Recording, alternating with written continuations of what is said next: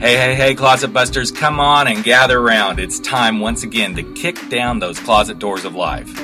We're here to escape our BS, explore our fears, and elevate our self-expression.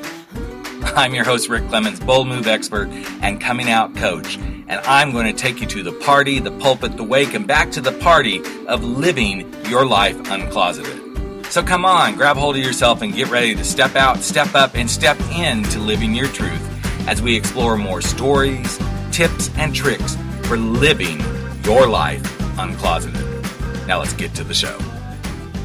Hey, Life Uncloseted family. It is time once again for the show. I'm your host, Rick Clemens, and today I'm really, truly excited. Okay, that doesn't mean that other times I haven't been really, truly excited, but I am excited because today we are going to push some boundaries. We're going to boldly go where most of us don't think we can go, to a state of being in our mind where we can see ourselves as being limitless, having limitless possibilities, all that good stuff. And even when the worst shit in life is happening, I truly believe that we can tap into this limitless possibilities. And the guest I'm going to bring on today, we became friends a few months ago. She's been doing some amazing stuff, and her book just came out yesterday about limitless. And I'm going to let her talk about that. But here's the thing. I think most of us get this thing in our head that we can't do things and we can't be things, and success means this and that, blah, blah, blah, blah, blah. And then suddenly we're prohibited from seeing that we really are limitless human beings. We can go do whatever we want to do, but we don't buy into that. We'd rather buy into the BS that we can't do things. And that's why I wanted Laura to come back. She was on a few months ago, but I wanted to support her with her book coming out because this book is amazing, and she's going to give us some tips and tricks. She's also going to give us a link to an assessment that you can take to see how really limitless you are, or your mindset is, and all this good stuff. So I just want to dive in. I don't want to take this any further, but welcome back, Laura. I'm so excited to have you here. Hey, I'm so glad to be back. Yes, and so her name is Laura Gassner-Otting. I don't want you to miss that because that's going to be one of the ways you can go check her out. Her book is Limitless: How to Ignore Everybody, Carve Your Own Path, and Live Your Best Life. And she gave me a copy of this book a few months ago, right before I went on a cruise. And I have to say, I dove in on the cruise and dove off the cruise, and all that good stuff. But I dove in, and it definitely spoke to me from the perspective, Laura, of even as much as I do this work with people every day, I found myself going, okay, well, there's that little limiting thought I'm having, and here's that little thing that shows up. And I think this is why you really wanted to bring this message to the world, because I think so much of us miss that. So what was the impetus? I mean, I know you and I kind of talked about this a little bit on the last one, but there's definitely this thriving message that you wanted this book to bring forward. So what was really the start of this whole thing?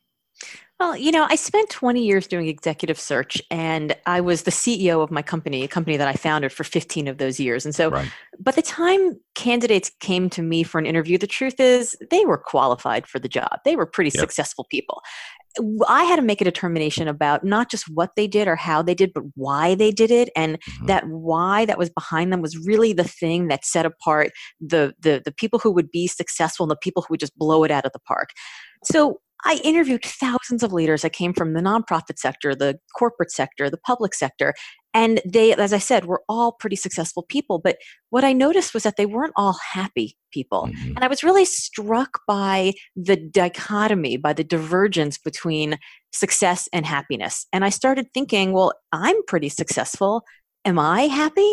And when I started to think about, well, yeah, I'm happy because I've got this great business and I have a happy marriage and I have, kids that for the most part love me and also still like me. Right. And I drive a nice car and I live in a nice house and I go on nice vacations. Check, check. And I was like, yeah, but I'm not really, why do I feel like something's still missing? Like I checked all the boxes, but I still feel a little empty. And why is that? So I started to reflect about these 20 years and thousands of people that I interviewed. And I started to realize that there were actually some things that I noticed about the people who were both successful and happy. And what I noticed most about them was that they were in this wonderful state of alignment, of flow, of consonance, where everything that they were matched everything that they did. The who they were matched the what they did. And they could live a life both at work and at home that was not striving to have balance between the two, but was really having alignment with each other. Yeah. And I think this word consonance is something that as soon as you said it the first time I interviewed you, I'm like, okay, this is not a word you hear a lot out there in the world. It doesn't get, it's not in regular vocabulary, but I love it when these words show up because it becomes a stop and pause. And to me, when I started really looking at that, and it was really about the alignment, it's like, where am I not aligned with what I'm doing? And I started asking those questions. It made me feel like, okay, now I'm getting somewhere. And I think consonance is really where this all starts, correct? Absolutely. So when anybody, any of your listeners have had to hire somebody in the past or have been in a job interview on their own, what they find is that they look at a list of qualifications and they say, am I qualified to do the job? Am I interested in the organization? And the hiring manager says, is the person interested in the organization, and are they qualified on paper to do the job? And if there has been any mistake, and there have been many that I have made in hiring my own people, I spent a lot of time hiring for skill and not enough time hiring for culture fit. And I started to say to my clients along the way, yes, that person is qualified, but I don't believe that they're consonant with who you are as an organization. And because of that, you will have organ rejection. The person will come in, they will, make a lot of change, do all the things that you're asking for, and they won't do it in a way that is consonant with the energy and the ethos of your organization. And because of that, they and you will fail. And the idea of that was pretty easy to explain to people within the mission-driven nonprofit world, because we do take this idea of who we are and living our lives, manifesting our values and our work so seriously. It is really part and parcel of who we are. So I've been using the word consonant for 20 years, right. and still when I say it to people, they're like, "Wait, what? Continent? Incontinent? Continent? What? Consequence? What?" And I'm like, consonants. But I will tell you, it's been really helpful for me as a professional speaker, because I've learned to articulate my words very clearly. But the idea of consonants, it means harmony. It means when things are together, when they're aligned, when they flow. And we spend so much energy. We say, "Oh, we're too busy," and the truth is, we're actually not that busy. We're not tired because we're busy. We're tired because of the need to constantly code switch and put on different costumes in between the two busy. So, if you are somebody at work and you're somebody different at home, say, you're a dental hygienist, and then you go home and what you really love to do is, make candy. You're learning how to make the best caramel ever. If you are an oncologist, and then you go into work and you talk about, this great trip you just took to Cuba and the wonderful Cuban cigars you had, you're not going to get a lot of resonance and consonance with the people who with whom you're in a tribe. And so if you're constantly switching between the person you're at home and the person you are at work, you are not in consonance. And that's where the exhaustion comes in. I agree. And I went through this myself as I was in corporate America. My first really okay, here I am. I'm up in that C-level arena. And it was also simultaneously as I realized I was coming out of the closet. I knew that something just wasn't really right. I wasn't being who I was. And it's so interesting that as I came out of the closet and I got laid off from my big, C-level job, and then I went into the next job and it was like, yeah, it's kind of what I want to do, but it really wasn't. It wasn't until I got laid off that second time, and all of this had to do with me coming out of the closet, every bit of it, that I realized, wow, this coming out, sure, it was about my sexuality, but it led me to what I do right now, because I had to come out and go, this is what Rick really wants to do. Rick wants to be that connection point. He wants to be that person that does these things that helps people come out of their closets and be that touchy-feely guy, even though I'm a big monster of a man. It's like, okay, this big teddy bear comes in here and goes, okay, we're going to go do this. I'm going to make you cry. We're going to get through. Blah, blah, blah. I had to get to that space, but the only way I got through it was to come out of the closet. And then in my own way, discover my consonance was what I do and who I am both align. And you're better in both places because of it. Exactly. And that's the key to being limitless. Like I was struggling with the title of the book, and it was originally called Purpose: How to Do Work That Matters. And I talked to my dear friend Clay Hebert, who I think you know. And we went back and forth for 45 minutes and brainstorming ideas. And finally he said, Laura, how do you want people to feel once they've read this book? And I'm like, I just want them to stop being so limited by everybody else. And he said, so you want them to be limitless? And I said, yes. And he said, well, how do you want them to get there? And I said, I just want them to start ignoring everybody else and everyone else's definition of success and creating their own path and just living a great life. And he's like, so you want them to be limitless, ignore everybody, carve their own path and live their best life? And I was like, yes. And so the book changed from Purpose: How to Do Work That Matters to Limitless: How to Ignore Everybody, Carve Your Own Path and Live Your Best Life, which feels so much more like unburdening, uncloseting yourself, and so much less like you have to do work that matters, because that's not really what it is. Like we get this wrong because we think we have to do work that has purpose. And then we assign these ideas of like lofty, higher purpose, all the rest. And then we feel bad or we get trapped in, whatever the ideas that we have in that, in that closet.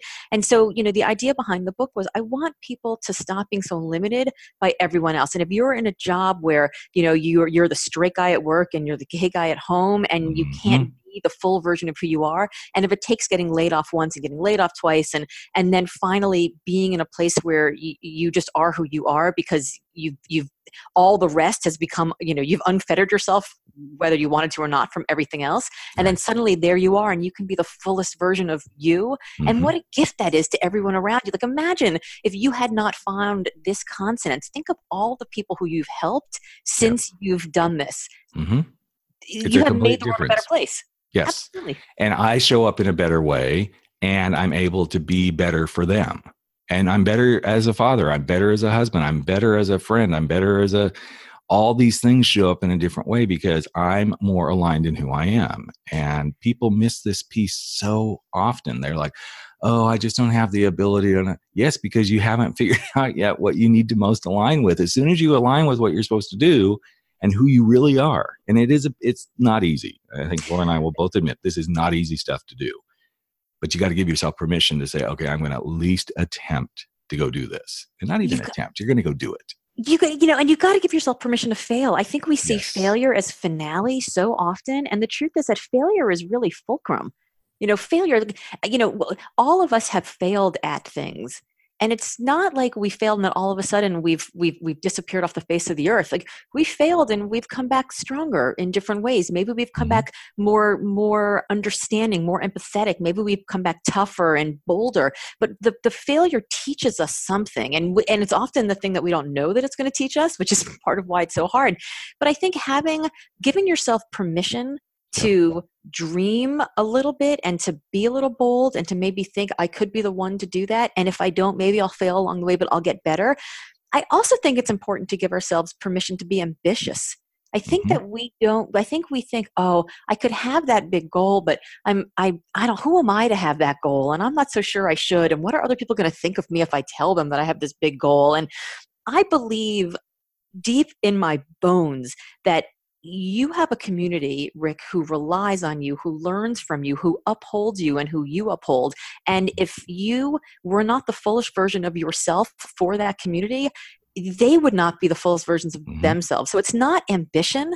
Frankly, it's your responsibility. Yes. And so I want people to feel unlimited. I want them to take away those limits of, ego and ambition and I'm not so sure, whatever, because I think we all have to be here and show up for each other. And the fact that you have been able to do this and you've been able to build this community doesn't mean that you were ambitious and I want to do this because it's my show and it's about me and here's my name. It's because you actually have a responsibility because you have this gift that you can bring to other people.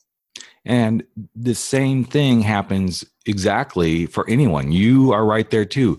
You're not being ambitious by bringing this book to fruition. You're doing what you were set on this planet to do. And too many people hold back. Now, some of them can't figure it out. Okay, I get that. And it does take some time to okay, what am I supposed to be really doing here?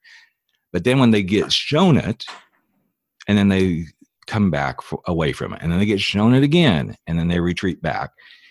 it takes a few times before you finally go, yes. In fact, it was interesting listening to you talk about your and Clay's conversation about the title of the book, because for the last few days, I've been in one of those, where we get in our heads about, okay, I'm building a new opt-in, and, what's it going to be? What's the title got to be? And how does the title, and what, and of course, I did the groupthink thing, which, folks, yes, groupthink is fine, but only if you have the right group. Right. You need the right group. And so, of course, the next thing I know, it's starting to sound like any Cosmo article. Not that there's anything wrong with Cosmo. Okay. I don't want to offend it. Cue the hate mail.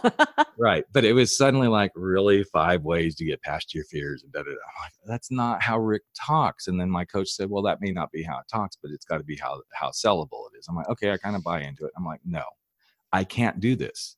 I can't be the guy that says 5 ways to overcome your fears and finally do what you're going to do. Okay, now we kind of ended up there, but that's not how Rick talks. Rick says, okay, dump your bullshit fears, no more lip service, and finally do what you're going to do. Here's the 5-day video series. That's Rick. That's who I am. That's who I show up. And I know there will be people who won't resonate with that, and that's okay, because they're not my people. It's so funny that you say that. So as you know, I was on the Today Show a couple of weeks ago, and I was on the 10 to 11 o'clock hour, the Hoda and Jenna Bush Hager hour. Yeah. And the producer told me, the 10 to 11 o'clock hour tends to be stay-at-home parents. So, when you talk about being, using your career to carve your own life, you might want to talk about using your work, using your productive time of the day, which, again, for anyone, whether you work, whether your work is paid or unpaid, whether, regardless of what you're doing, there is still like productive time of your day that you want to use to create the life that you want. And so, I went on, and I'm athletic. I have a lot of, muscles, and I have Michelle Obama arms. And my stylist said, definitely don't wear sleeveless. Definitely wear something with sleeves. And I thought, well, that seems, that seems not really me. I'm not really sure. I don't really know. So she has styled Katie Couric, so she knows what she's doing, and I never went to girls' school. So I don't know how to dress myself. I need help. So I went on the show, and I was wearing this like aubergine, beautiful aubergine dress that, 3/4 sleeves, and my hair was sort of soft. My makeup was sort of soft, and I was very soft. I was approachable. I was warm. I was, talking as if I was talking to like the stay-at-home parent crowd. And then I got a lot of people who came to my website, which was wonderful. They came to my website, they looked it up, and they started downloading some of my stuff. And then I started getting emails from people that were like, I couldn't get past all of the profanity. And I read the things that they were saying, and the things that they were saying that had profanity were when I said something like, get the hell out of your own way, or you're damn right. Or, it wasn't like F-bomb this and F-bomb that. It was like, it was pretty soft porn, in terms of how this worked. And I actually went back and forth with one woman a couple of times. And I was like, well, I just want to know what you read. I'm really curious. I'm interested. And it turns out that there really wasn't anything specific. It was just my vibe was so aggressive and in your face, and like, quit the bullshit, like you said. Right.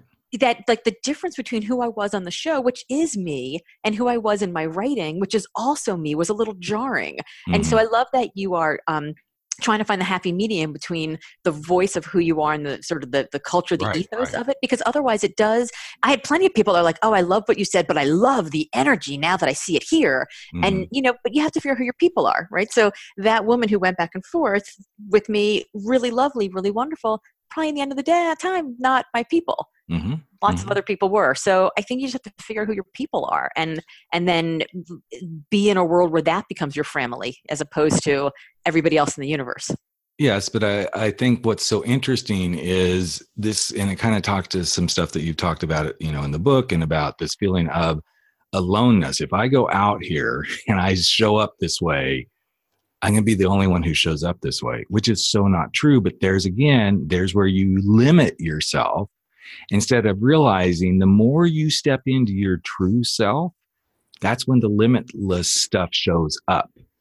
Because then you can be limitless with the people who most want to interact with you. You can be limitless in the kind of messages that you send.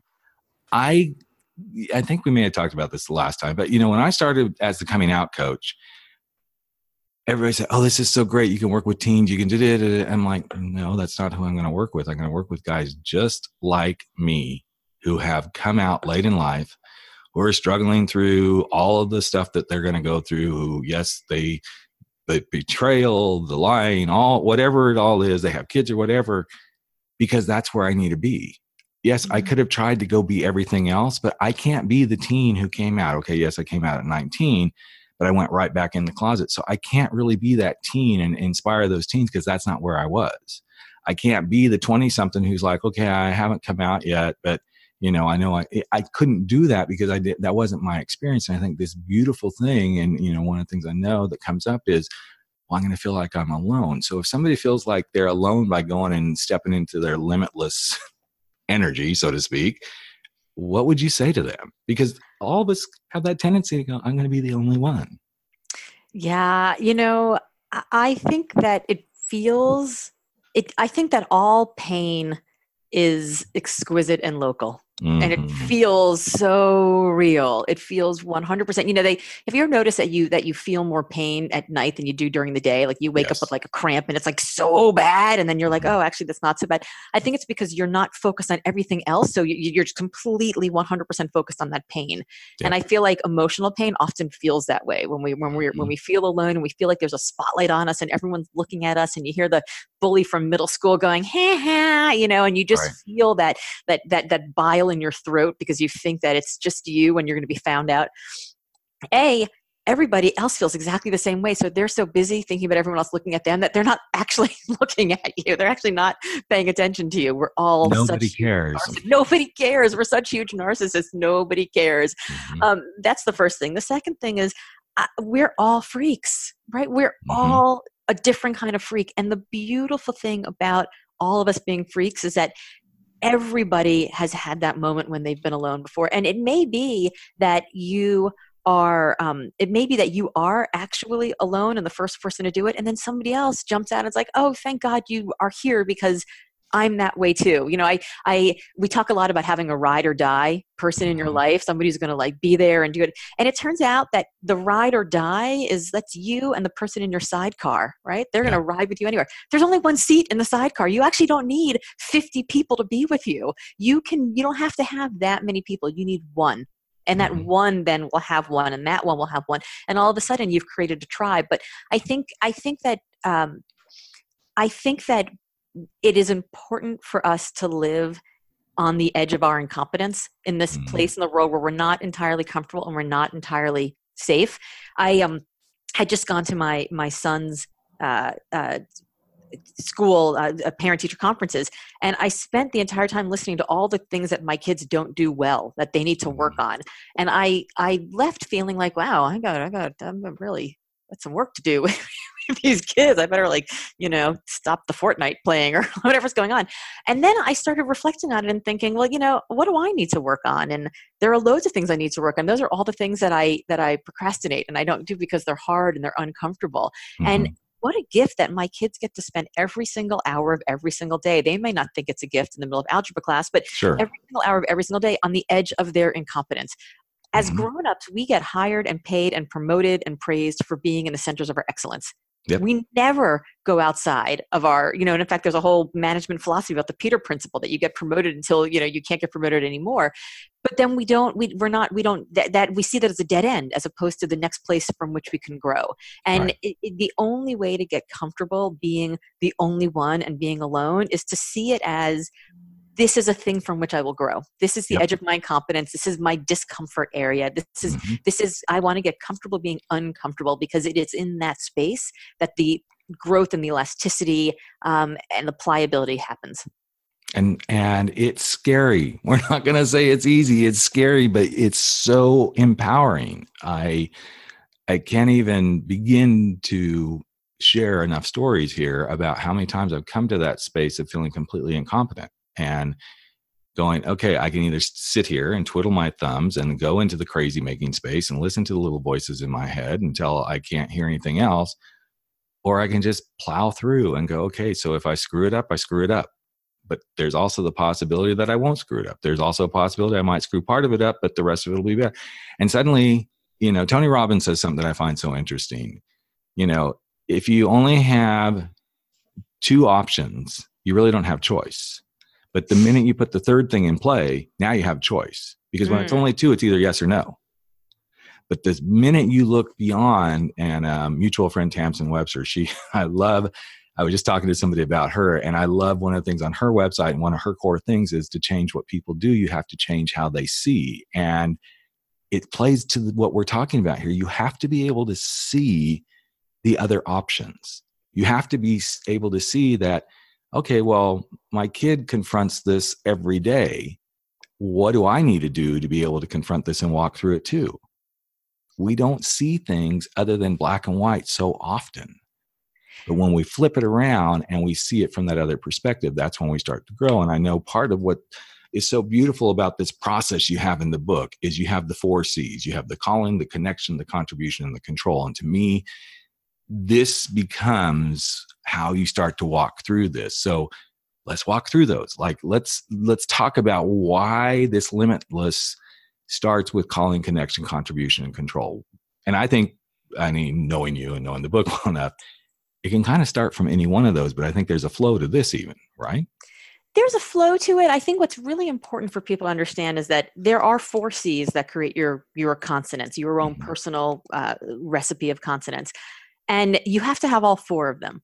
But you don't have to have all 4 of them in the same amount, and you don't have to have all 4 of them necessarily in large amounts, but you have to have a little bit of each. And at every age and at every life stage, you're going to have and want different amounts of each. So the 4 C's are as such. First, calling. Something that gets you out of bed in the morning, something that's bigger than you. We think about calling a lot as being like this higher calling, this bigger purpose, curing cancer, saving the whales, feeding the poor. And it can be that, and that's wonderful. It can also be a brand that you love, a business you want to build, a leader who inspires you. It can be some bigger thing that matters to you in life, right? Calling. Yep. The second thing is connection. Does the work that you're doing on a daily basis, day in and day out, help to serve whatever that calling is? So why do you, in this box, in this organizational chart, in this organization, actually matter? Would it matter if you called into, sick to work tomorrow? Would it impact your calling? So that's the second piece. The third then is contribution. And while connection is all about the work, contribution is all about you. So does this work pay you the kind of money that allows you to have the lifestyle that you want? Does it give you the sort of flexibility that gives you the life that you need? Does it have the sort of brand or prestige or philanthropy that allows you to manifest the values that you want into the world? Right? Is this work contributing to you serving that calling in some way? And then lastly, control. How much control do you want and need over the connection and contribution that your work has towards your calling? And so if you think about different stages of life, when I was 21 years old and quitting law school to work on Bill Clinton's first presidential campaign, I had all the calling in the world, right? I had all the idealism I could stomach. But I was gophering coffee all day long. So I didn't really have all that much connection. In terms of contribution, I don't know. I was getting paid all the ramen soup I could eat and cold pizza in my social museum floors. So it wasn't contributing a lot of money. But if he won, possibly I'd go get a job in the White House, and that would be a pretty great trajectory for my career path. It would the contribution there. And then control. Of course, I had no control whatsoever, but I was 21 and I didn't need it. And I was living in a rat-infested apartment in the basement, and I didn't need any of those things. So that was what I needed was to be inspired and to do whatever it took to be a part of that inspiration. That calling mattered more than anything else on earth, and the rest of it mattered a little bit less.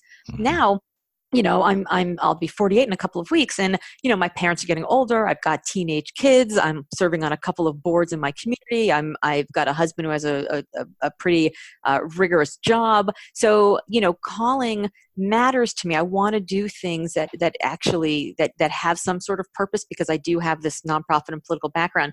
But really, connection matters so much more to me right now. I have absolutely every single thing I do with my work has to matter. I can't just take on a client because it's going to pay me something. It has to pay me the right amount. It has to be work that I care about. It has to be the way that I want to show up in the world to make it a better place.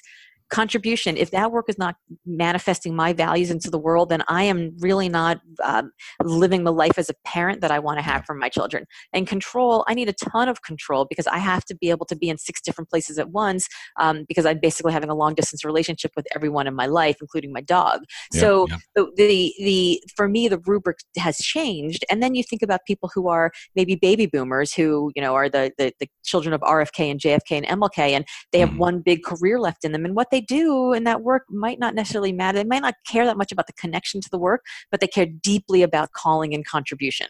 And, maybe they want control because they want to be able to, go see their grandkids on the weekends or things like that. So for everybody at every different age and every different life stage, it's going to mean something different. And I put together on my website a quiz where your listeners can go and it's like a 10 or 15 minute quiz, about 60 questions or so, and it walks them through each of the 4 C's. So it's at limitlessassessment.com. And if people are trying to figure out, oh my God, well, I don't even know where to start, that's a perfect place to start, because they can see what they want, what the compulsion is, and then what the quotient is about how much they want and have of each of these. And then they'll get some tips about things that they can do to make some changes. That's awesome. So again, folks, that's limitlessassessment.com. We'll have that up on the show page as well. But Laura doesn't know this, but after our first talk on the podcast, we kind of talked about these 4 C's then. And I looked at him through the lens of someone coming out, not just coming out sexually, but we'll use that one as the lens right now.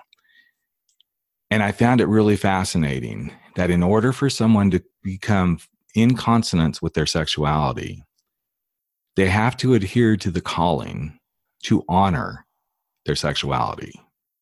Because when they honor that sexuality, then not only do they create connection with themselves, but they actually start creating genuine, authentic connection with others.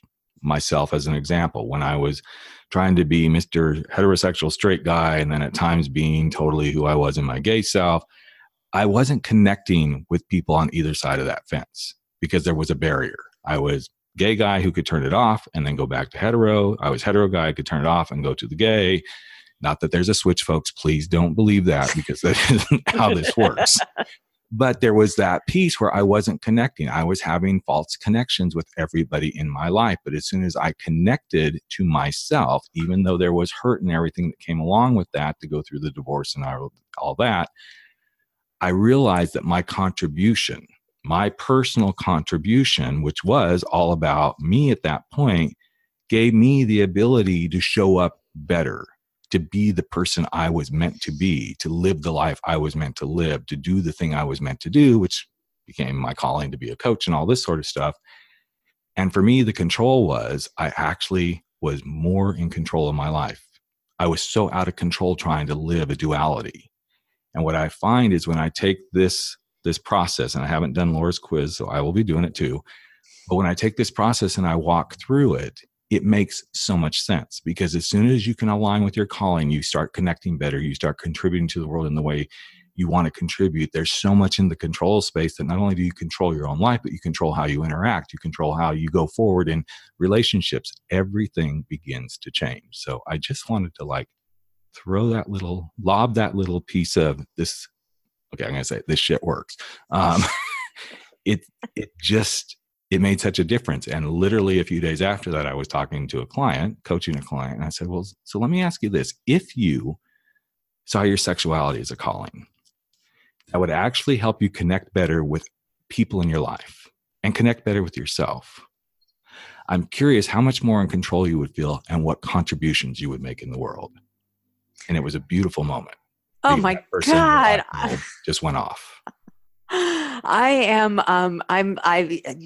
have got tears in my eyes. That is such a beautiful way to frame it. And I think we do spend so much time denying who we actually are and who we can be. And I'm gobsmacked that you've been able to take this framework and really bring it so deep into the core of what makes us us. Mm-hmm. And I think, and I know there's been some discussion around this, but if you took our current political climate, if I have to, applied it to this, And I know that could be like a 2-hour podcast right there. It's a whole other podcast. Right. But if you think about what's the real calling in some of the politics at this point, and are they really contributing? And is it more about control than anything else? And you take each one of these individually and you start going, but they're not connecting. They may be connecting to certain people, but it's the same framework. You can take this and go, how much of our current political system is not in consonance simply because 1, 2, 3 of these things may be missing, but one is the definite reason that things are happening. I mean, I can see control being a big thing right now. I spend a lot of time, as you know, raising money in the political world, and I have a litmus test that I've developed in the last couple of years, and that litmus test is service to country, whether it is AmeriCorps, Peace Corps, military service, something. And I've actually started supporting candidates from both sides of the aisle now, which took me a very long time. But my thinking is this: if you have shown me some predisposition of service towards country above service towards self, then when push comes to shove and the hard conversations have to happen, I think maybe you may go back to service to country above service to self or service to party. And so if you think about it in terms of the rubric of calling, connection, contribution, and control, if your calling as an elected official is to get reelected or to serve your party, then the connection, the work that you're doing every day is in service of that. Yep. Right. And if your calling as an elected official is to make the world a better place and to serve your community and to serve your constituents, then everything that you do on a daily basis is in service of that instead. And those are two very different callings. So your connection and what you do and how you decide whether or not your work matters completely changes based on where your calling lies. And I think your contribution of how you then live that life follows, of course, from that. So it is an interesting thing to think about overlaying this over all of it, because when I was doing executive search, we used to say that there were about 8 or so factors that would motivate anybody for any job. And, there was the prestige of the brand, there was the leadership, there was new skills acquisition, there was geography, flexibility, obviously money, right? All of these things. And I would be really good at pitching people and getting them to jump into my search pools, to dive in, as you said, to jump into my search pools. And then as the searches would go on for, 2 and 3 months, because executive search takes a long time, I would notice that they would just disappear. They would fall out. I wouldn't be able to get in touch with them. They would drop out of the searches. And it wasn't until I realized that I had to connect these things to their connection, their contribution, their calling, and their control, that they would stick around. And so, does the work that they're doing matter? Does the money matter to them? What are the values of the organization and the brand prestige? And how does that contribute to their overall career trajectory? So I think you can really take this framework and apply it to any time you spend in your life, right? Yes. Whether you're a stay-at-home parent, whether you're, in the C-suite, whether you're in political office, and you can think, what is my calling? What is the purpose? What is the thing that I want to have in this one big, juicy, messy life that we have? Yep. And then from there say, does the stuff I'm doing every day connect to that? What's on my to-do list? What's in my inbox? Who's throwing things, into my giant catcher's mitt of, things to get done.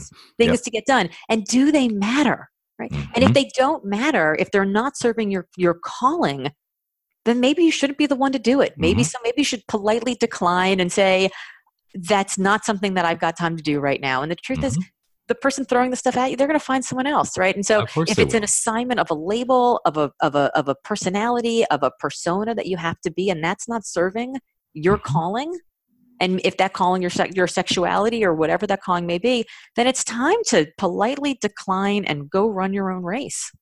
It's interesting that this is kind of like where we're ending up, because I'm getting ready to launch a new podcast.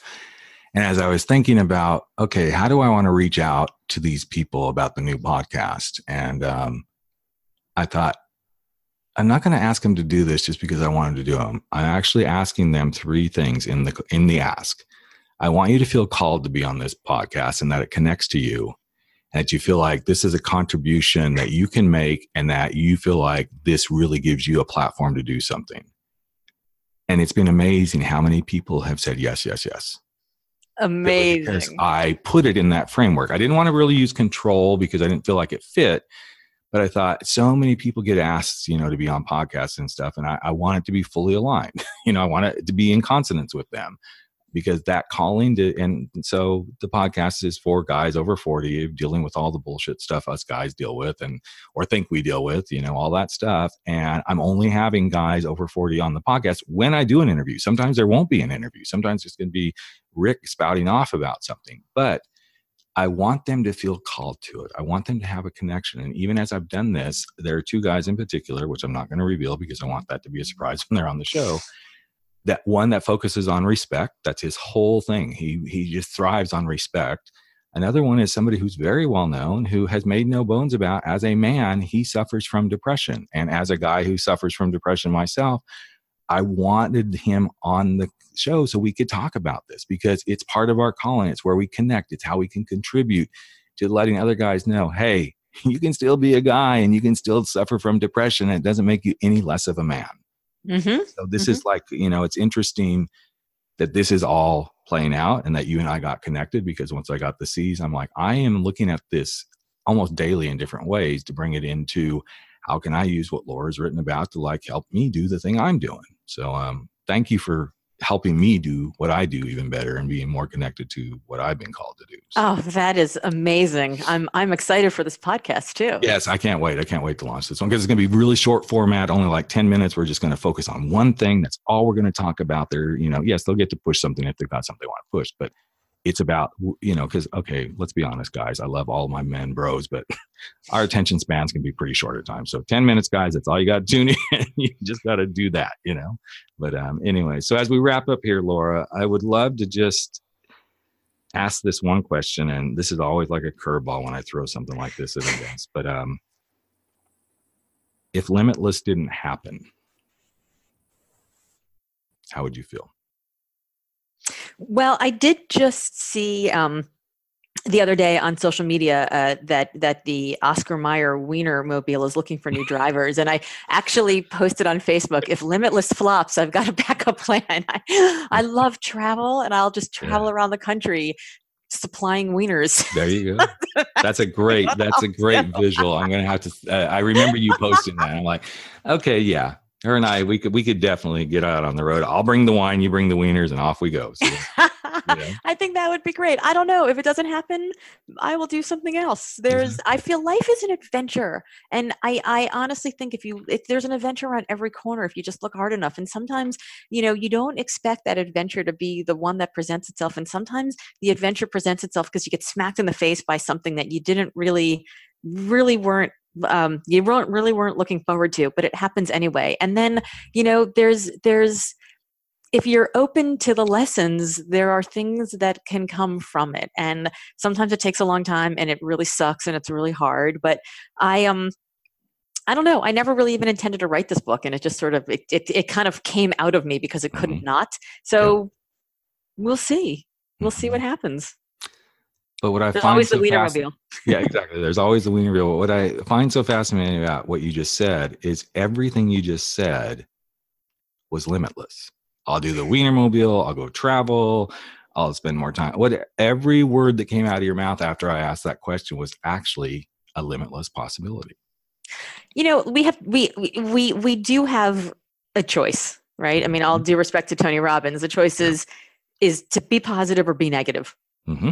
Exactly. And I think that there was so much energy holding on to being negative. And I, sometimes I'll guest lecture in classes, entrepreneurship classes, and someone will say to me, well, how long did it take you to write your business plan? And, how long did it take you to write your book proposal? I'm like, I didn't do any of these things. I just put one foot in front of the other and I kept going. I think, I developed confidence because I started to show competence in the things that I was doing. And every time you put one foot in front of the other and your pants don't explode, you're like, oh, I guess I could put another foot in front of the next and another foot. And the next thing you're like, wow, I've just run a marathon. Like I didn't know I could even run a 5K. And I think that we have that choice. We can either get up today and we can say what's going to go well, or we can get up today and go what's going to suck. And I am a what's going to go well kind of person, mostly because I've already decided if it sucks, here's my backup plan. And once you know what the backup plan, and once you know that like the roof's not going to fall in, and like everyone has economics and reality, and I get it, and you can't lose your job and you got to pay your mortgage and all of that. Right. But once you have figured out, okay, what's my backup plan if the very worst thing happens? Mm-hmm. You've kind of already taken care of worrying about that, and you can like put it in a box and not think about it again. Now you can focus on what can happen if things go well. Exactly. And we get so caught up in the what if could happen. And a guest a few months ago said something that was really powerful. I think it's a great place to like bring what you do to this close. He said, what if you're actually living your worst case scenario right now? Oh my gosh, I love that. And it struck me so big. I'm like, I never thought of something. I mean, it was brilliant when he said it. I thought, yeah, what if, okay, so you're living your worst thing right now. Then what? Again, to Laura's point, even if you're living your worst case scenario, you're not limited, because the next thing our mind says is, okay, if I'm living my worst, most of us will say, okay, then what? Well, suddenly you just stepped into a limitless possibility, because even if it's the worst, our minds are going to go, okay, well, then whether it's, okay, well, it really sucks or whatever, your mind is going to go do something more with that, because it won't just sit there. Our minds are those crazy little crazy makers that let us do this stuff. And thank God we are able to look at things through that limitless possibility. So, girlfriend, thank you so much for bringing it on, bringing it good, doing it the way you do it, and wishing you just mountains and mountains and mountains of success. And if not, I'll meet you at the Wienermobile, I guess. So. You bring the wine, baby. Well, thanks for being with us, Laura. And again, her book is Limitless, and you want to go grab it so that you can ignore everybody, carve out your own path, and live your best life. And we will have everything you need to connect with Laura. Take the Limitless assessment. Please go do it. If not, you can't listen to this podcast anymore, but go do it. It'll be good for your soul. And we will catch you all real soon with another episode of Life Uncloseted. Hey, everyone, it's Rick. I just wanted to let you know that as soon as we got done recording this podcast, Laura offered up 2 special gifts. She is going to give 2 listeners of the podcast a copy of her book. They will be signed, autographed copies of Limitless: How to Ignore Everybody, Carve Your Own Path, and Live Your Best Life. So here's how you're going to win one of these books. You simply just need to shoot me an email at rick@rickclemons.com, and that's rick@rickclemons.com. I will take emails for the next 2 days. So through Friday, April the 5th at midnight, I will take emails from anybody. And then on Saturday, I will pick a name out of the hat, so to speak. So if you would like a copy of Laura's book, just shoot me a quick email again at rick@rickclemons.com, and 2, not just somebody, 2 lucky people will get a signed autographed copy of Laura's book. So thanks for listening, everybody. And again, we love you here at Life Uncloseted, and keep going out and stepping up and breaking through your fears, making your bold moves, and living your life without apologies. Take care, everybody. All right, there you have it. Another episode of Life Uncloseted has come to an end, but that's okay. We're going to be back in just a couple of days, sharing more stories, tips, tricks, and wisdom for helping you live your life uncloseted. And you know what? You can share too. Just take a few moments, if you like and if you believe in this podcast, and share it with someone you know today. Share it from your phone, go share it on iTunes, Stitcher, wherever you are.